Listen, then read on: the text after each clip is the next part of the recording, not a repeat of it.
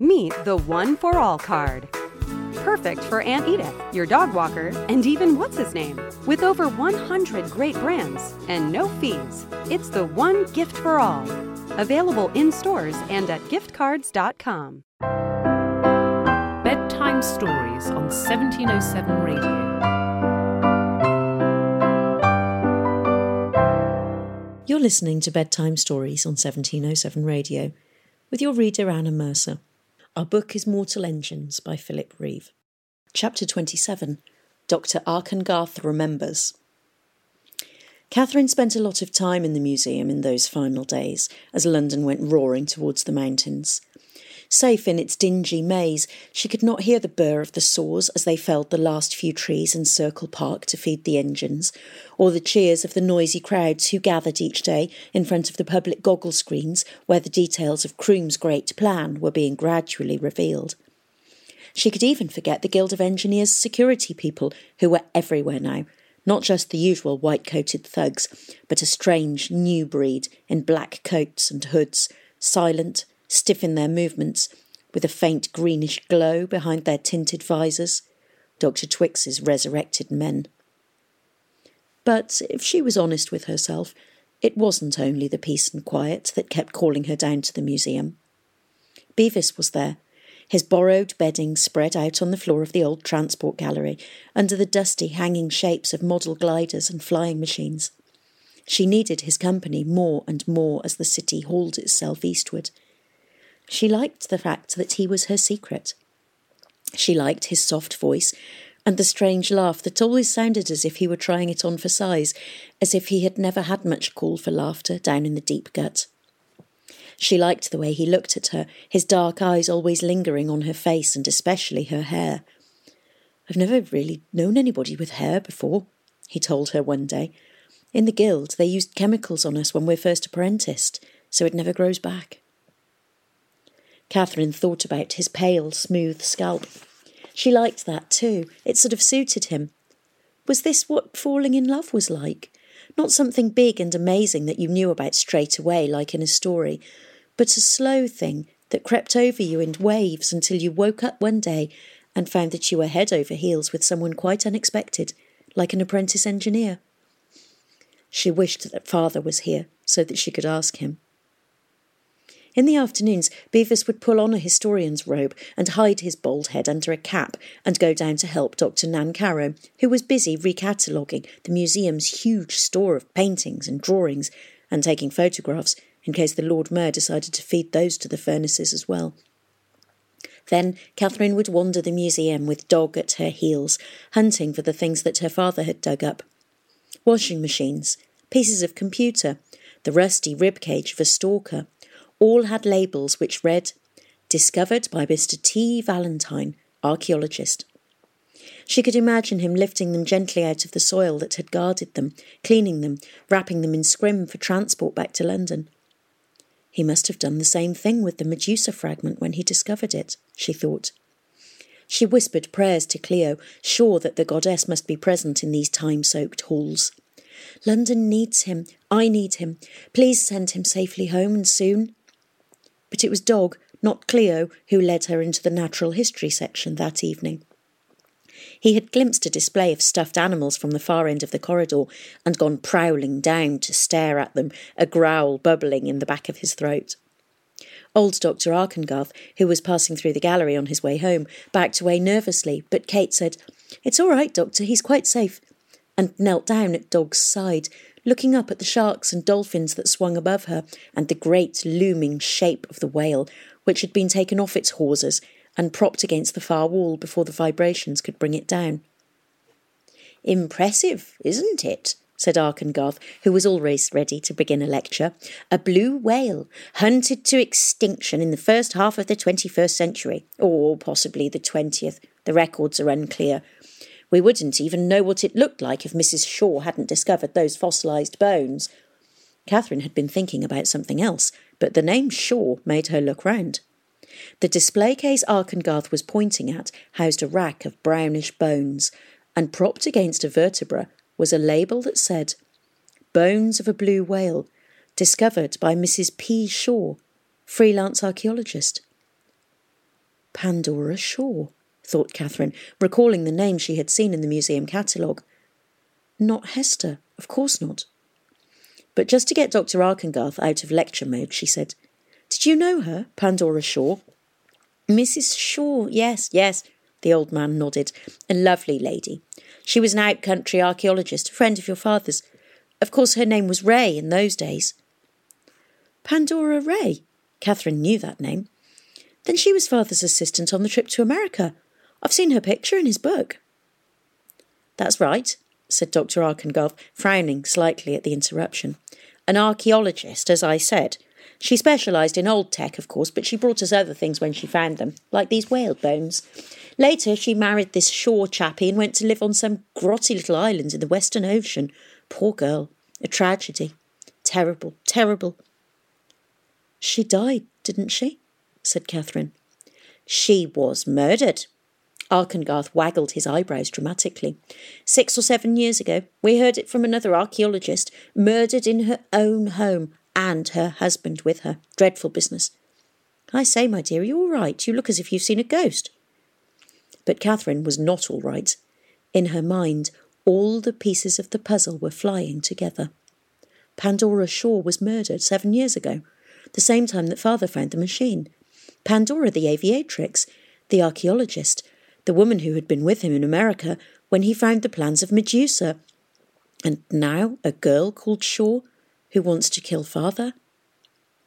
She could hardly manage to force the words out, but at last she asked, "Did she have a child?" "I think she did. I think she did," the old man mused. "Yes, I remember Mrs. Shaw showing me a picture once when she turned up with some ceramics from my department. Lovely pieces, a decorated vase from the Electric Empire era, best of its kind in the collection." "Do you remember its name?" "Ah, yes, let me see. EE27190, I believe." "Not the vase, the baby!" Catherine's impatient shout echoed through the gallery and out into the halls beyond, and Dr. Arkengarth looked first startled, then offended. "Well, really, Miss Valentine, there's no need to snap. How should I remember the child's name? It was 15, 16 years ago, and I've never liked babies. Nasty creatures, leak at both ends and have no respect for ceramics. But I believe this particular one was called Hattie or Holly or—" "Hester!" sobbed Catherine, and turned and ran with dog at her heels, ran and ran without knowing where or why, since there was no way that she could outrun the dreadful truth. She knew how father had come by the key to Medusa, and why he had never spoken of it. At last she knew why poor Hester Shaw had wanted to kill him. Chapter 28. A Stranger in the Mountains of Heaven. Valentine's hand drew subtle, complicated shapes in the air above the girl's bowed head, and her face was calm and smiling, little suspecting that she was being blessed by the League's worst enemy. Tom watched from behind a shrine to the sky goddess. His eyes had known who the red-robed monk was all along, and now his brain caught up with them in a flurry of understandings. Captain Cora had said that the 13th floor elevator had been haunting the mountains. It must have dropped Valentine off in the crags near Batmunk Gompa, and he had come the rest of the way on foot, creeping into the city like a thief. But why? What secret mission could have brought him here? Tom didn't know what to feel. He was frightened, of course, to be so close to the man who had tried to murder him, but at the same time he was thrilled by Valentine's daring. What courage it must have taken to sneak into the great stronghold of the League under the very noses of London's enemies. It was the sort of adventure that Valentine had written about in books that Tom had read again and again, huddled under the blankets in the third-class apprentice's dorm with a torch, long after lights out. Valentine finished his blessing and moved on. For a few moments Tom lost sight of him among the crowds in the square, but then he spotted the red robe climbing on up the broad central stairway. He followed at a safe distance, past beggars and guards and hot food vendors, none of whom guessed that the red-robed figure was anything more than one of those crazy holy men. Valentine had his head bowed now, and he climbed quickly, so Tom did not feel any danger as he hurried along 20 or 30 paces behind. But he still didn't know what he should do. Hester deserved to know that her parents' murderer was here. Should he find her, tell her? But Valentine was on some important mission for London, maybe gathering information so that the engineers would know exactly where to aim Medusa. If Hester killed him, Tom would have betrayed his whole city. He climbed onward, ignoring the pain of his broken ribs. Around him, the terraces of Batmonk Gompa were speckled with lamps and lanterns, and the envelopes of balloon taxis glowed from within as they rose and fell like strange sea creatures swimming around a coral reef. And slowly he realised that he didn't want Valentine to succeed in whatever he was planning. London was no better than Tunbridge Wells, and this place was old and beautiful. He wouldn't let it be smashed. "It's Valentine!" he shouted, charging up the stairs, trying to warn the passers-by of the danger. But they just stared at him without understanding, and when at last he reached the red-robed man and pulled his hood down, he found the round, startled face of a pilgrim monk blinking back at him. He looked around wildly and saw what had happened. Valentine had taken a different stairway out of the central square, leaving Tom following the wrong red robe. He went running down again. Valentine was barely visible, a red speck climbing through lantern light towards the high places of the city and the eyrie of the great air destroyers. "It's Valentine!" shouted Tom, pointing, but none of the people around him spoke English. Some thought he was mad, others thought that he meant Medusa was about to strike. A wave of panic spread across the square, and soon he heard warning gongs sounding in the densely packed terraces of shops and inns below. His first thought was to find Hester, but he had no idea where to look. Then he ran to a balloon taxi and told the pilot, "Follow that monk!" But the woman smiled and shook her head, not understanding. "Feng Hua!" Tom shouted, remembering Anna Fang's league name, and the taxi pilot nodded and smiled, casting off. He tried to calm himself as the balloon rose. He would find Miss Fang. Miss Fang would know what to do. He remembered how she had trusted him with the Jenny during the flight across the mountains, and felt ashamed for turning on her in the council meeting. He was expecting to take the taxi to take him to the governor's palace, but instead it landed near the terrace where the Jenny Hanover was birthed. The pilot pointed towards an inn which clung to the underside of the terrace above, like a house martin's nest. "Feng Hua," she said helpfully. "Feng Hua." For a panic-stricken moment, Tom thought that she had carried him to an inn with the same name as Miss Fang. Then, on one of the establishment's many balconies, he caught sight of the aviatrix's blood-red coat. He thrust all the money he had at the pilot, shouting, "Keep the change!" and left her staring at the unfamiliar faces of Quirk and Croom as he raced away. Miss Fang was sitting at a balcony table with Captain Cora and the stern young Karalan flyer who had been so angry at Tom's outburst earlier. They were drinking tea and deep in discussion, but they all leapt up as Tom blundered out onto the balcony. "Where's Hester?" he demanded. "Down on the mooring platforms, in one of her moods," said Miss Fang. "Why?" "Valentine," he gasped. "He's here, dressed as a monk." The inn's musicians stopped playing, and the sounds of the alarm gongs in the lower city came drifting through the open windows. "Valentine? Here?" sneered the Karalan girl. "It's a lie. The barbarian thinks he can frighten us." "Be quiet, Sathya." Miss Fang reached across and gripped Tom by the arm. "Is he alone?" As quickly as he could, Tom told her what he had seen. She made a hissing sound through her clenched teeth. "He has come after our air fleet. He means to cripple us." "One man cannot destroy an air fleet," protested Cora, smiling at the notion. "You've never seen Valentine at work," said the aviatrix. She was already on her feet, excited at the prospect of crossing swords with London's greatest agent. "Sathya, go and rouse the guard. Tell them the High Eries are in danger." She turned to Tom. "Thank you for warning us," she said gently, as if she understood the agonising decision he had to make. "I've got to tell Hester," he protested.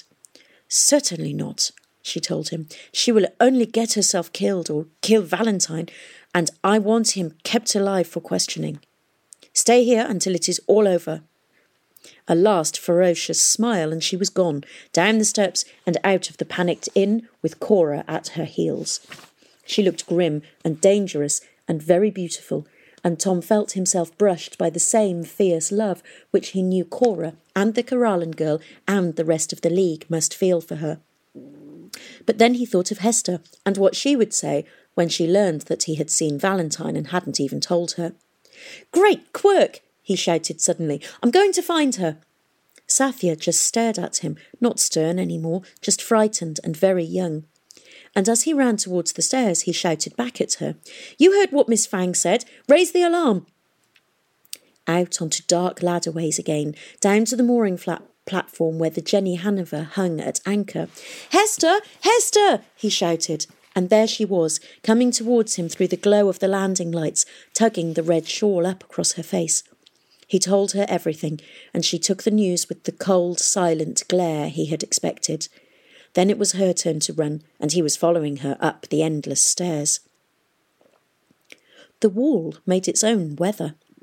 As Tom and Hester neared the top, the air grew thin and chill, and big fluttering snowflakes brushed their faces like butterfly wings. They could see lantern light on a broad platform ahead where a gas tanker was lifting away empty from the high Eries. Then there was an unbelievable gout of flame shooting out of the face of the wall, and another, as if it were dragons, not airships, that were stabled there. Caught in the blast, the tanker's envelope exploded, white parachutes blossoming around it as it began to fall. Hester stopped for a moment and looked back, flames shining in her eye. "He's done it! We're too late! He's fired their air fleet!" They ran on. Tom's ribs hurt him at every breath, and the cold air scorched his throat, but he kept as close behind Hester as he could, crunching through snow along a narrow walkway to the platform outside the Eries. The bronze gates stood open, and a crowd of men were pouring out, shielding their faces from the heat of the blaze within. Some of them were dragging wounded comrades, and near the main door Tom saw Cora being tended to by two of the ground crew. The aviator looked up as Tom and Hester ran to him.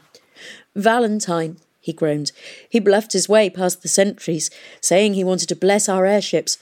He was setting his explosives when Anna and I arrived. Oh, Tom, we never imagined that even a barbarian would try something like this. We weren't prepared. Our whole air fleet. My poor Mokele Mbembe." He broke off, coughing blood. Valentine's sword had pierced his lung. "What about Miss Fang?" asked Tom. Cora shook his head. He did not know. Hester was already stalking away into the searing heat of the hangars, ignoring the men who tried to call her back. Tom ran after her. It was like running into an oven.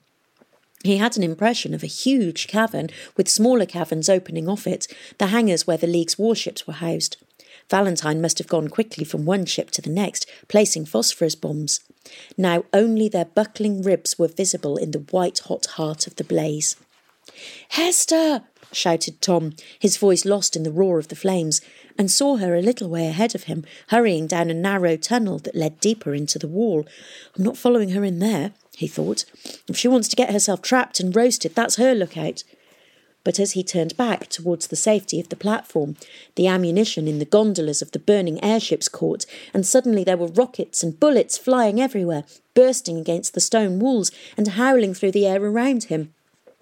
The tunnel was closer than the main entrance, and he scrambled into it, whispering prayers to all the gods he could think of. Fresh air was coming from somewhere in front of him, and he realised that the passage must lead right through the wall to one of the gun emplacements on the western face. "Hester!" he shouted. Only echoes replied, muddled with the echoing roar of the fires in the hangar. He pressed on. At a fork in the tunnel lay a huddled shape, a young airman cut down by Valentine's sword.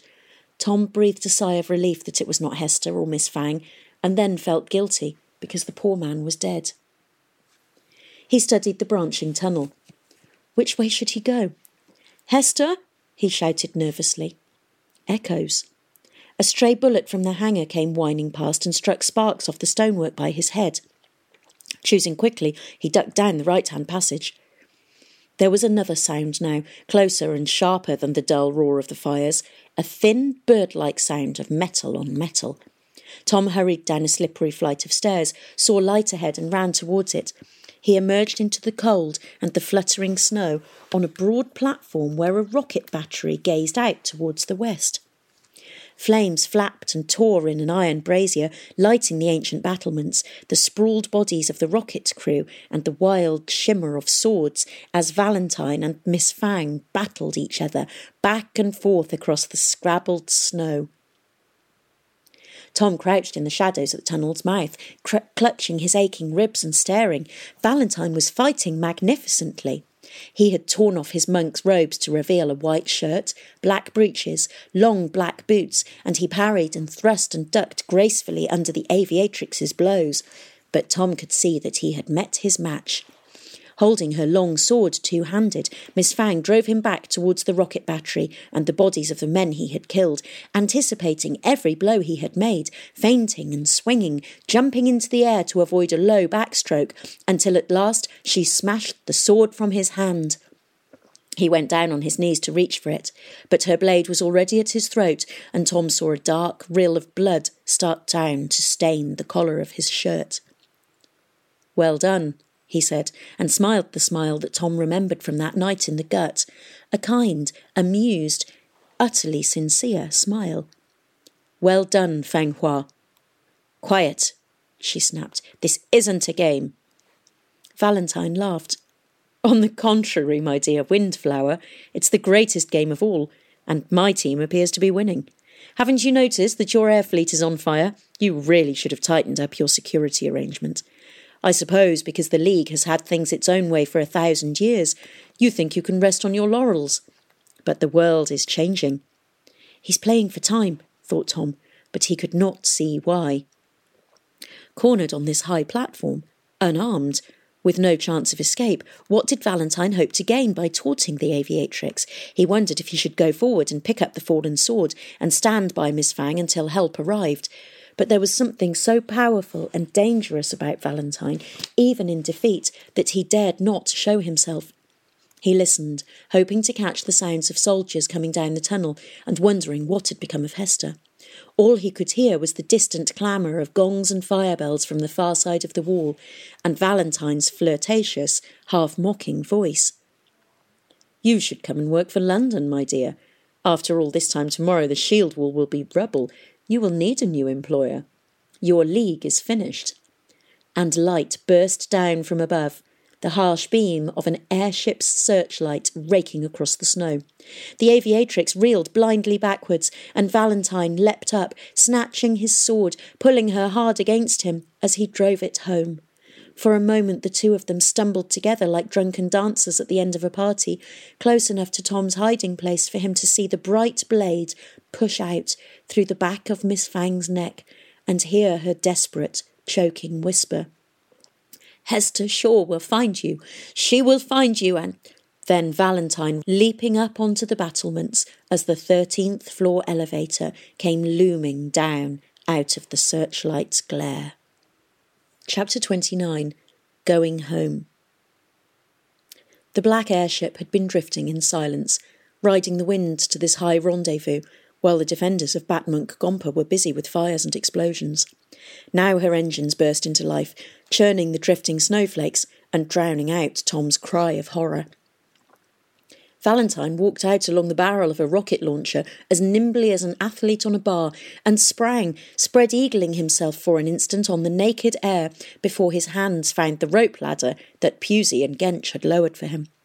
Catching it, he swung himself up into the gondola. Tom ran forward and was plunged into sudden darkness as the searchlight snapped off. Rockets from higher batteries came sparkling down to burst against the elevator's thick hide. One shattered some glass in the gondola, but the black airship was already powering away from the wall. The backwash from its propellers slammed into Tom's face as he knelt over Anna Fang, shaking her in the dim hope that she might wake. "It's not fair," he sobbed. "He waited until you were dazzled. You beat him." The aviatrix said nothing, but stared past him with a look of stupid surprise, her eyes as dull as dry pebbles. Tom sat down beside her in the reddening snow and tried to think. He supposed he would have to leave Batmonk Gompa now, get out fast before London came, but the very thought of moving on again made him weary. He was sick of being swept to and fro across the world by other people's plans. A thin, hot anger started rising in him as he thought about Valentine, flying home to a hero's welcome. Valentine was the cause of all this. It was Valentine who had ruined his life and Hester's and put an end to so many more. It was Valentine who had given the Guild of Engineers Medusa. Hester had been right. He should have let her kill him when she had the chance. There was a noise at the far end of the platform, and he looked up and saw a black mass of arms and legs and coat hurriedly untangling itself, like a big spider fallen from the ceiling. It was Hester, who had taken the wrong turning as she raced after Valentine and come out in an observation bunker high above. Now here she was, having scrambled down 30 feet of snowy wall and dropped the final 10. Her eye rested for a moment on the fallen aviatrix. Then she turned and went to the battlements and stared out at the dark and the dancing snow. "It should have been me," Tom heard her say. "At least I would have made sure I took him with me." Tom watched her. He felt tight and sick and trembly from the grief and rage inside him, and knew that this was how Hester must feel, how she had always felt, ever since Valentine killed her parents. It was a terrible feeling, and he could think of only one way to cure it. He groped under the collar of Anna's coat and found the key on its thong and wrenched it free. Then he stood up and went to where Hester was and put his arms around her. It was like hugging a statue. She was so stiff and tense, but he needed to hold on to something, so he hugged her anyway. Guns were still firing overhead in the vain hope of hitting the 13th floor elevator. He put his face close to Hester's ear and shouted over the noise, "Let's go home!" She looked round at that, puzzled and a little annoyed. "Have you gone funny?" "Don't you see?" he shouted, laughing at the crazy idea that had just come creeping into his mind. "Someone's got to make him pay. You were right. I shouldn't have stopped you before, but I'm glad I did, because the gut police would have killed you and then we'd never have met. Now I can help you get to him and help you get away afterwards. We'll go back to London, now, together." "You have gone funny," said Hester, but she came with him anyway, helping him find a way back through the shield wall, while soldiers came running past them, frightened, soot-stained and far too late, crying out in woe when they saw the bodies on the rocket platform. The night sky over Batmunk Gompa was full of smoke and tatters of singed envelope fabric. Fires were still burning in the high Eries, but already the roads in the valley were clogged with constellations of small lights, the lanterns of refugees spilling away into the mountains like water bursting from a breached dam. With the death of the air fleet, the shield wall was finished, and its people were fleeing as fast as their feet and mules and ox carts and freight balloons could take them. Down at the mooring platform, ships were already lifting into the smoky sky and turning south. The Karalan girl, Sathya, was trying to rally some panic-stricken soldiers, sobbing, "Stay and hold the wall. The Southern Air Fleet will reinforce us. They can be here in less than a week." But everyone knew that Batmunk Gompa would be gone by then, and London would be pushing south towards the League's heartlands. "Stay and hold the wall," she begged, but the airships kept lifting past her, lifting past her. The Jenny Hanover still hung at anchor, silent, dark. The key that Tom had taken from Anna Fang's body fitted snugly into the lock on the forward hatch, and soon he was standing on the flight deck, staring at the controls. There were far more of them than he remembered. "Are you sure we can do this?" asked Hester softly. "Of course," said Tom. He tried a few switches. The hatch sprang open again. The cabin lights came on. The coffee machine started making a noise like a polite dog clearing its throat, and a small inflatable dinghy dropped from the roof and knocked him over. "Quite sure?" she asked, helping him up. Tom nodded.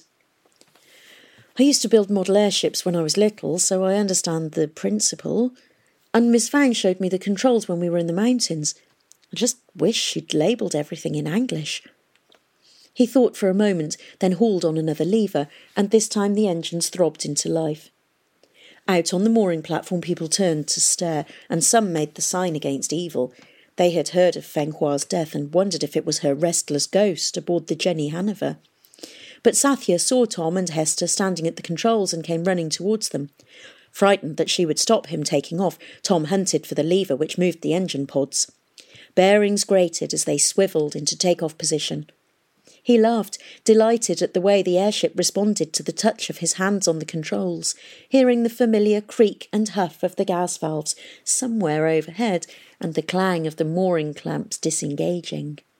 People waved their arms and shouted, and Sathya pulled out a gun, but at the last moment Captain Cora came stumbling out onto the platform, supported by one of his crewmen, and gently took it from her.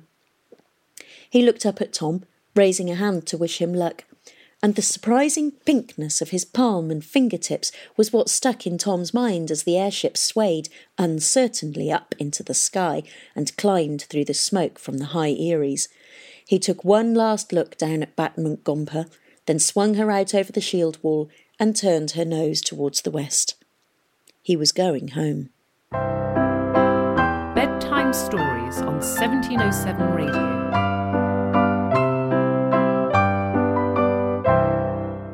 Mary redeemed a $50,000 cash prize playing Chumba Casino online. I was only playing for fun, so winning was a dream come true. Chumba Casino is America's favorite free online social casino. You too could have the chance to win life-changing cash prizes. Absolutely anybody could be like Mary. Be like Mary. Log on to ChumbaCasino.com and play for free now. No purchase necessary. Void where prohibited by law. 18 plus terms and conditions apply. See website for details. The voice in the preceding commercial was not the actual voice of the winner.